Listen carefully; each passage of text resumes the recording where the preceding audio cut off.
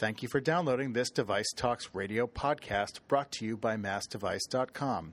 This interview with Carol Neubauer, CEO of B. Braun Medical, was recorded live at our Device Talks West show on November 19th, 2014 in Irvine, California. To see one of our Device Talks shows or hear other podcasts, go to www.devicetalks.com for more information. Thank you for downloading this Device Talks podcast. The device tax. And so since its inception, you've been one of the most vocal critics of this tax. And now that the control of the House and the Senate has shifted over to GOP control, and it looks on the surface at least, that this is the best chance the industry has to repeal the tax. I want to kind of dig into this here in terms of what the impact has been. So when we look back in 5 years, assuming this gets repealed in the next congressional session, we'll be really optimistic and rosy because this is all device guys. So we'll just say, Q1, it gets rolled back, gets repealed, and it's now a piece of history. We look back 5 years. What are these 2 years in terms of, what impact has this tax had in total, do you think? What will we say about these 2 years and the lead-up years about it in terms of its total sort of collateral damage? Well, first of all, this tax is going to go. I'm totally convinced. And we can get maybe into that later because everybody who talks at the moment, if it's the majority leader in the House, everybody's saying the first sentence they have is the med tax has to go. So first of all, I'm totally convinced. And I've been fighting for this for 2.5 years. I've burned my tongue more than once. I've made enemies. I've not lost friends, but friends that doubted me at the beginning. And I tell you, ultimately, everybody's on my bandwagon when it's getting easier. But what has it done? Well, what has it done at B. Braun? I didn't let anybody go. Didn't cut my R&D budgets. Nope, didn't do that. Everybody said that's what they'll do. I didn't. What did I do? We didn't invest in a major new headquarters, which was going to have an academy educational facility for sales force, for physicians, nurses, and hospital administration. State of the art. I just couldn't build it. Didn't have the cash flow. Taken away. That's probably a $40 million project. Didn't build it. I just stopped it in its tracks at that moment and said, the cash is going to go somewhere else. Can't do this right now. There are other colleagues of mine who have truly let people go. There are others who have transferred jobs abroad. And I don't want to put anybody on the spot here and mention names, but you all know the AdvaMed study, which said we've already lost 33,000 jobs, and I believe that. I know most of the CEOs, or if not all of them, from the larger medical device companies. All of us have taken some sort of action. You can't just take away millions, tens of millions, from the bottom line and not think that we can't react. We have to. And that's what we did. And I hate to say that not everything that went away is going to come back. Even if the tax is repealed, jobs that went away are not all going to come back. Let's not be foolish. But let's hope that we can create new jobs with that money when it comes back. But you got it right. I'm cooking already. So what else? At some points, and I do agree with you in that the tax has been very damaging, and studies we have done have said that it's just basically a completely inefficient tax. It's not raised nearly half of what it was supposed to raise, and it's had a disproportionate impact. That, I think, is sort of an inarguable point.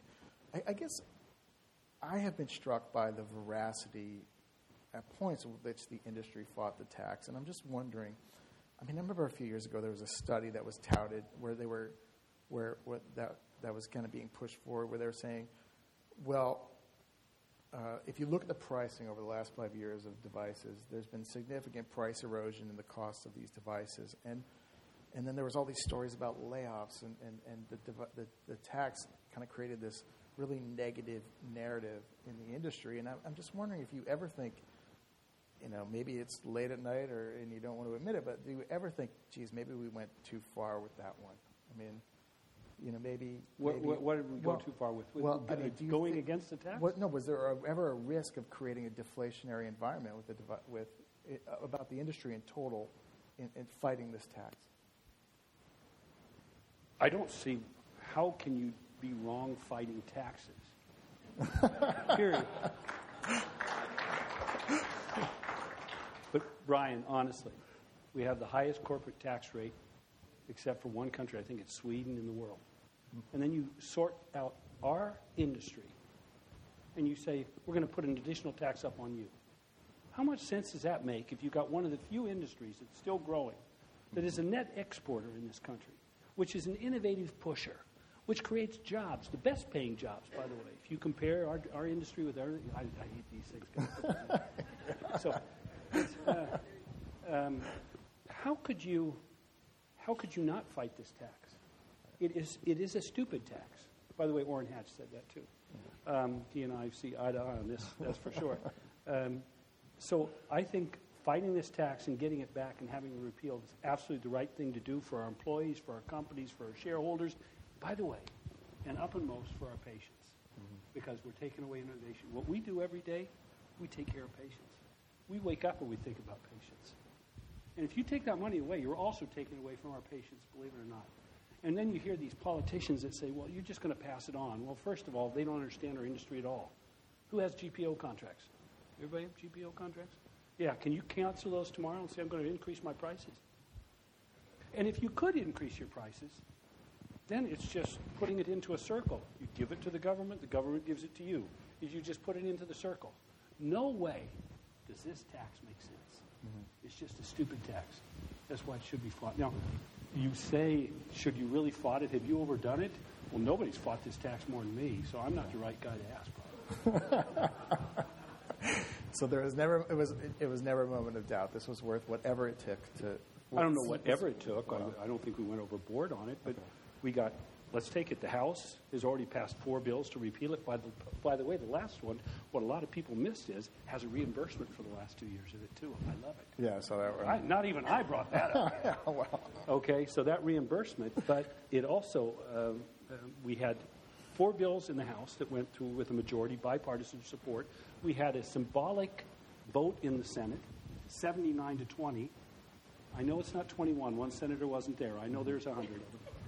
79-20, symbolic vote to repeal the tax. From practically the beginning, this stupid tax has bipartisan support to be repealed. I don't know how we can go overboard when that's how it started. So that's a no. You brought me up cooking, I told you. I'm almost afraid to ask this one. Then you should be. Well, then I should ask it. So I saw yet another analyst point out the argument over the tax that it was a distraction from the rising cost of healthcare, and he said that the result that healthcare costs are rising because of quote anti-competitive practices between physicians and supplier companies at hospitals, and this is a frequent counter that you hear from opponents of repeal. Say that again. What's he saying? He's obviously not from our industry. What did he say? He said that there's a rising cost of health care, and that's the real issue, and that is a result of, quote, anti-competitive practices. Now, this is not just one guy. I don't want to just say it's one voice. You know what? If there is one competitive industry, this is it. No. I believe, honestly, this is an industry. How our prices drop down when new competition comes in, how we have to fight for market share, how we have to stay on top with innovation to stay in business.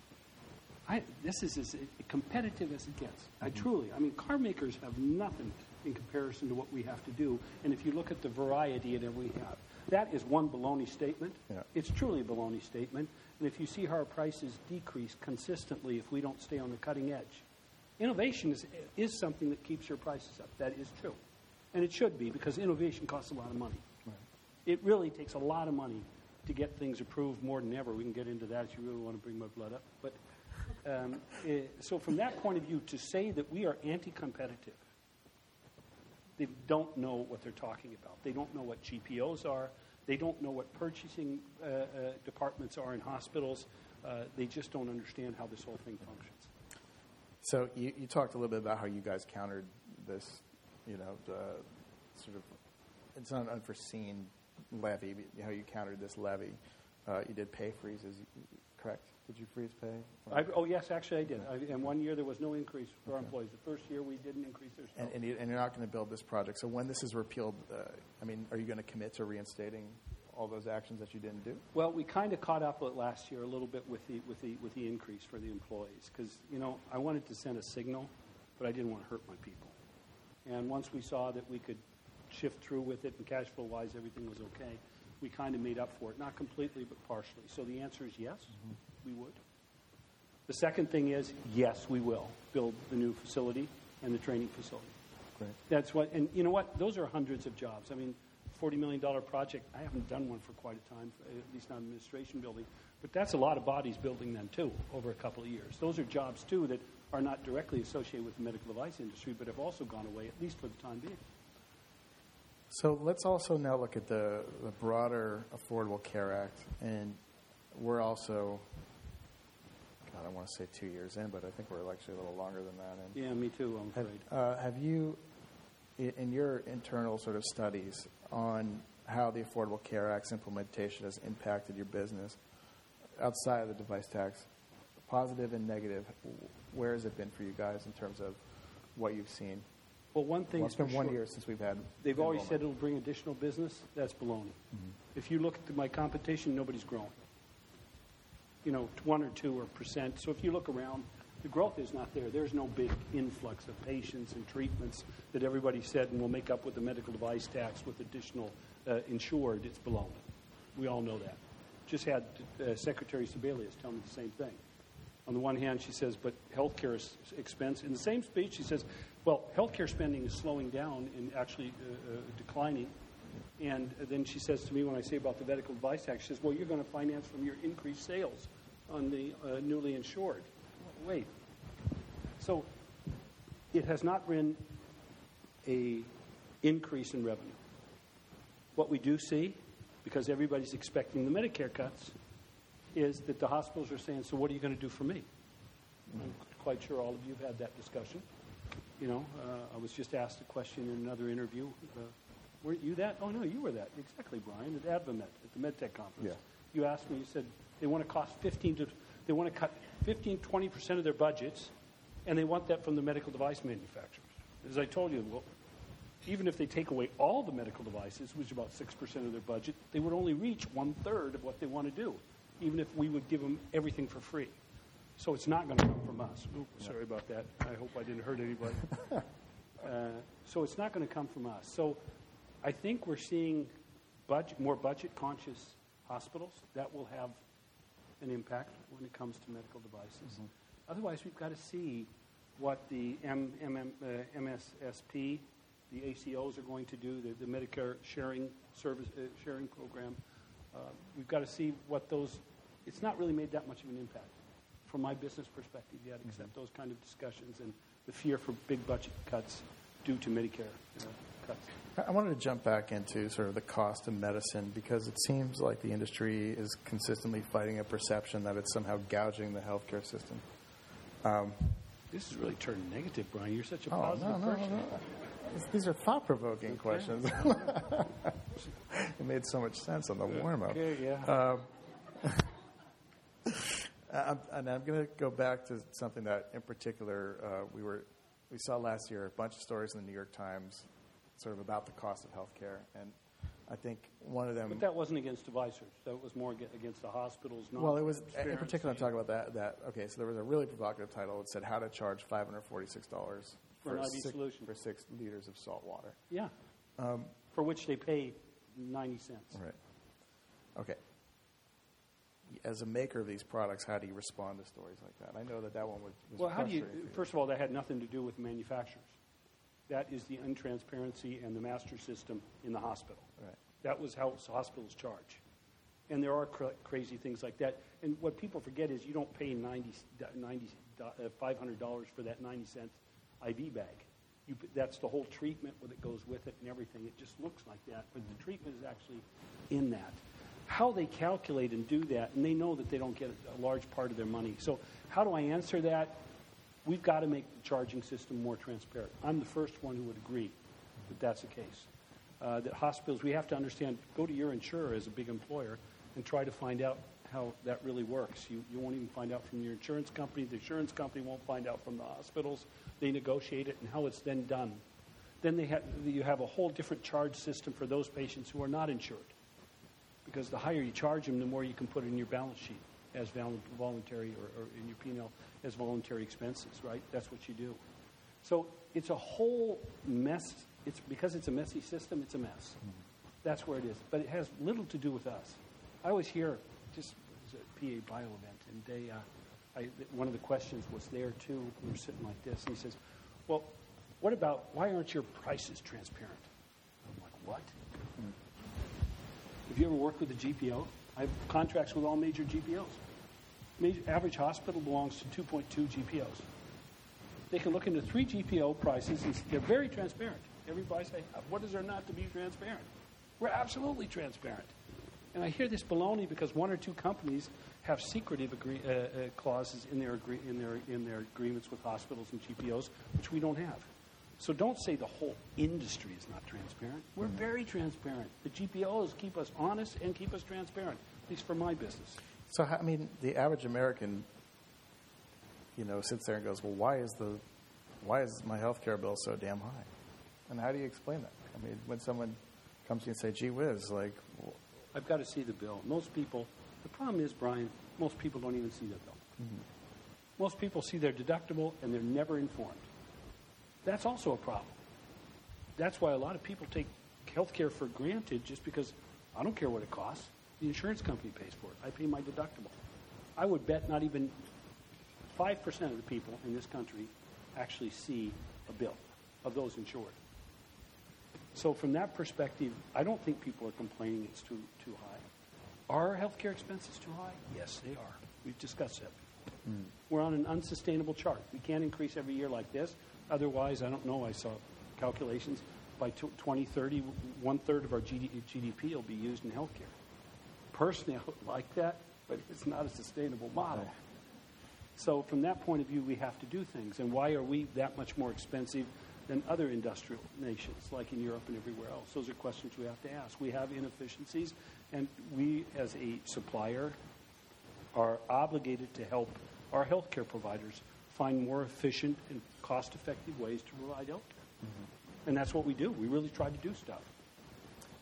But theoretically, I mean, the technology is getting better and better, so we should be bending the cost curve, correct? I don't know. I'm not.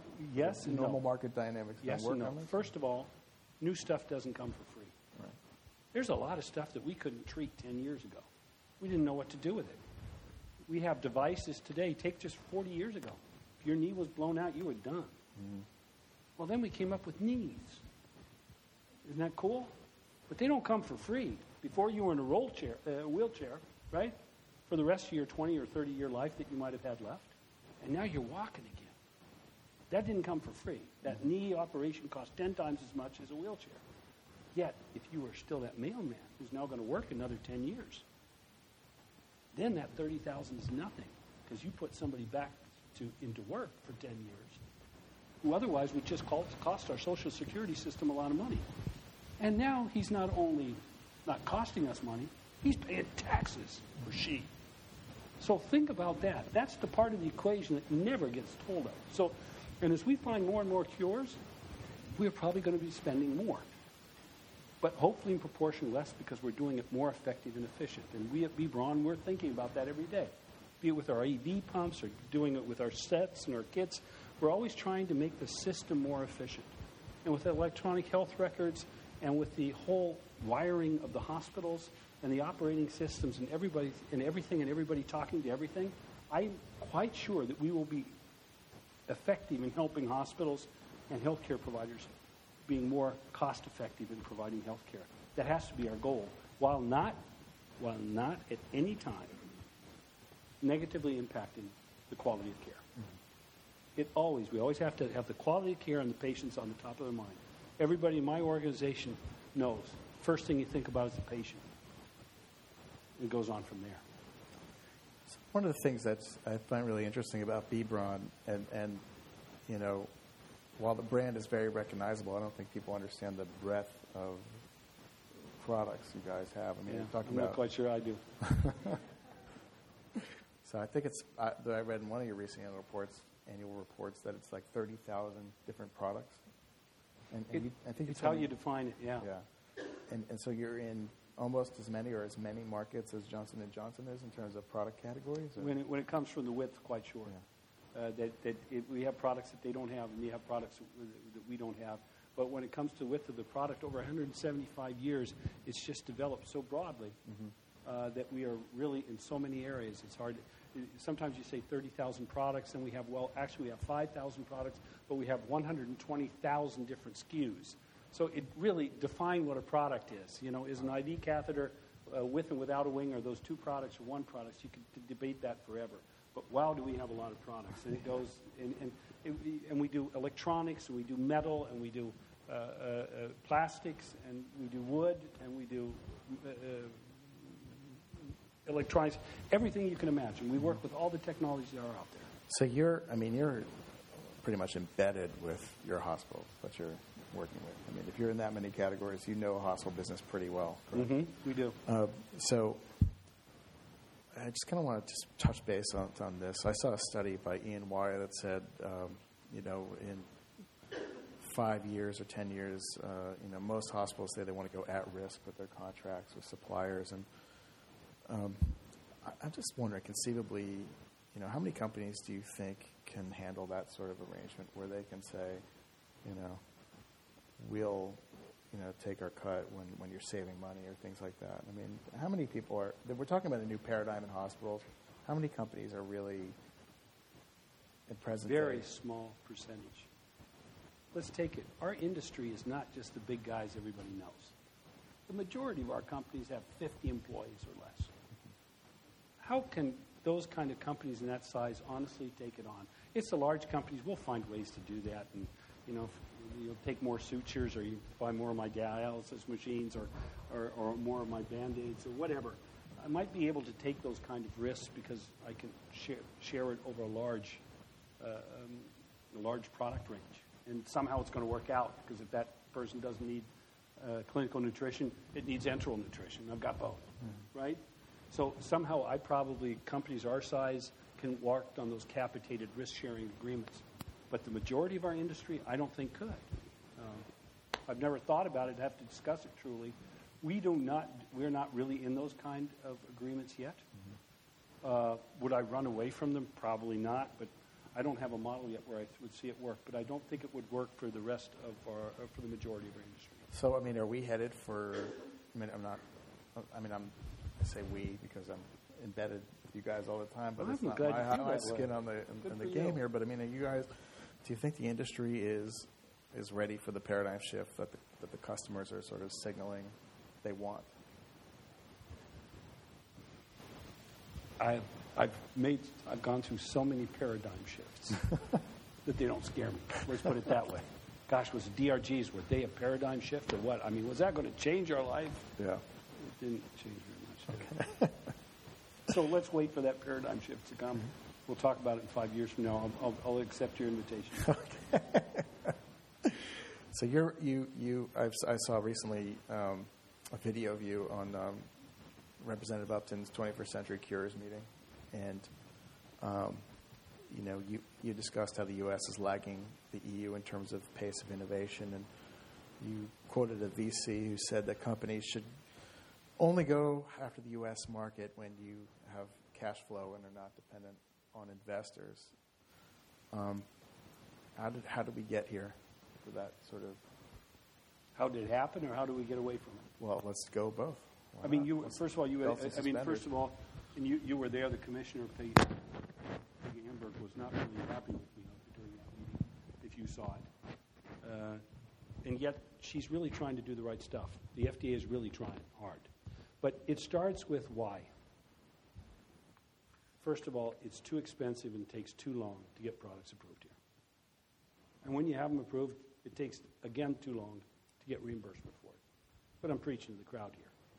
And that's what happened. Europe, faster, less expensive. So if I have a new product, let's go over there, get it approved, generate cash flow, and then start the U.S. market. Why should I make my life twice as hard staying here in the U.S.? And that's happening. And as I said there, every panel that I go to, for emerging markets, the first thing one of the panelists says, go to Europe. So I told, the 21st Cure Initiative, I think is really important. The Chairman Upton, that's bipartisan. And they want to hear this stuff. Mm-hmm. And Mrs. Hamburg she is considerate. I mean, she was a bit defensive there, but all in all, with Medufa and Fidesia, they're going that direction. They've agreed. We have with the industry an agreement, so they're trying to improve, and I think we can get back there. Because it's not only the newest products. I mean, don't you hate to see that the Europeans are 2 or 3 generations ahead of us in some product areas, and our patients can't have them? Doesn't that bother you? And that these clinical trials are occurring and all this business is occurring abroad, not in this country, doesn't that bother you? It's got to bother you. So that's happening. Can we get it back? I think we can get it back. And I think the FDA is working with us. Jeff Shuren, great partner with us, Medical Device Industry Consortium. What a great idea that he founded together with the FDA, and they're coming up with good ideas. And we know that Fidesia, Kenny, correct me if I'm wrong, but I think we're going to get data that shows that FDA approvals are actually accelerating. We're seeing more and we're seeing faster. Mm-hmm. So we're going in the right direction. We can get it done. And then you have something else on top of all this with a new product. You have this broken legal system in this country. What a rotten legal system this is. So if you come out with a new product, it's risky. You get sued, and you're immediately, a small startup can hardly pay the discovery part of a lawsuit. Mm-hmm. So I think that's how we got there. We can get back there. We still have a very strong industry, strongest industry in the world when it comes to medical devices. Most of us still are trying to do our business here, and I think we can get there. I think we've got to get, the FDA is working with us to get better. We heard at the AdvaMed MedTech conference, we heard the commissioner saying, we're going to start maybe accepting computer simulations instead of expensive clinical trials. We're looking at other ways to help you guys get your products approved less expensive and faster. Well, hallelujah. Thank you. We are being heard, and the FDA is working with us, and for that we're very thankful. You always beat on the FDA. Well, not always. They're trying. And let's give them recognition for that, and let's work with them, and let's make it a better world from that perspective. I think it can be, and I think it can come back. And those are jobs that can come back, and those are clinical trials that can come back. I really think so. Let's ask some nice questions. Oh, good. Thank you. You really got me going. I knew I would. Your dad was a vet, right? Yeah. A vet. So tell me a little bit about growing up in that sort of environment. Your dad was a German national? My dad was a German refugee from East Germany. Jumped the wall. There wasn't a wall in those days, but it's what you said when you went from East Germany. And overnight stole his certificates. My mother broke into the University of Leipzig and stole his transcripts so that he could finish his veterinary school in Western Germany. And he's still, yet to this day, and he'll hold that record forever, he's passed away now, the youngest vet to ever graduate from vet school in Germany. Because of the war, they had shorter schools, and they had a shorter vet school time. Mm-hmm. So with 23, he was a Dr. Med vet, worked here then 2 years as a grocery boy and as gardener until he got his license to practice. Then we moved to Iowa, the great state of Iowa. Yeah, and it was great. As a little boy, it was super. My dad had this beautiful practice, and he was a racehorse specialist too, but he did big cattle and also small animals. He did everything. So it was really cool to go out with my dad and to catch cattle out there, and he lassoed them from the truck, and we were out there treating, and when we did the vaccinations, everybody worked all day, and it was like Thanksgiving. Every time we worked on vaccinations during the summer, the farmers would bring out everything they had, and it was Thanksgiving. I'll never forget those times. So it was a great time. Thanks for that. I took my pony to school. I could ride with my pony to school. I don't think that's legal anymore. So it was great to work up in that environment. But one thing was for sure, I didn't want to become a vet. Yeah, he was disappointed, right? That you didn't follow the business. But I don't. So he wanted me to become a vet or a doctor, and I can't see blood. I'm not really good with sick people. I don't want to have anything to do with numbers. So I became a lawyer. And look where I am now. Now you run. I screwed up my career for sure. And by the way, in the meantime, I like patients. You get to learn to work with sick people, and one of the worst things that you do, though, is, for example, you don't like blood and you don't like numbers, but you run one of the world's Yeah, that's why. largest Yeah, healthcare no, that's why I'm companies. saying Makes I perfect sense. screwed up my career.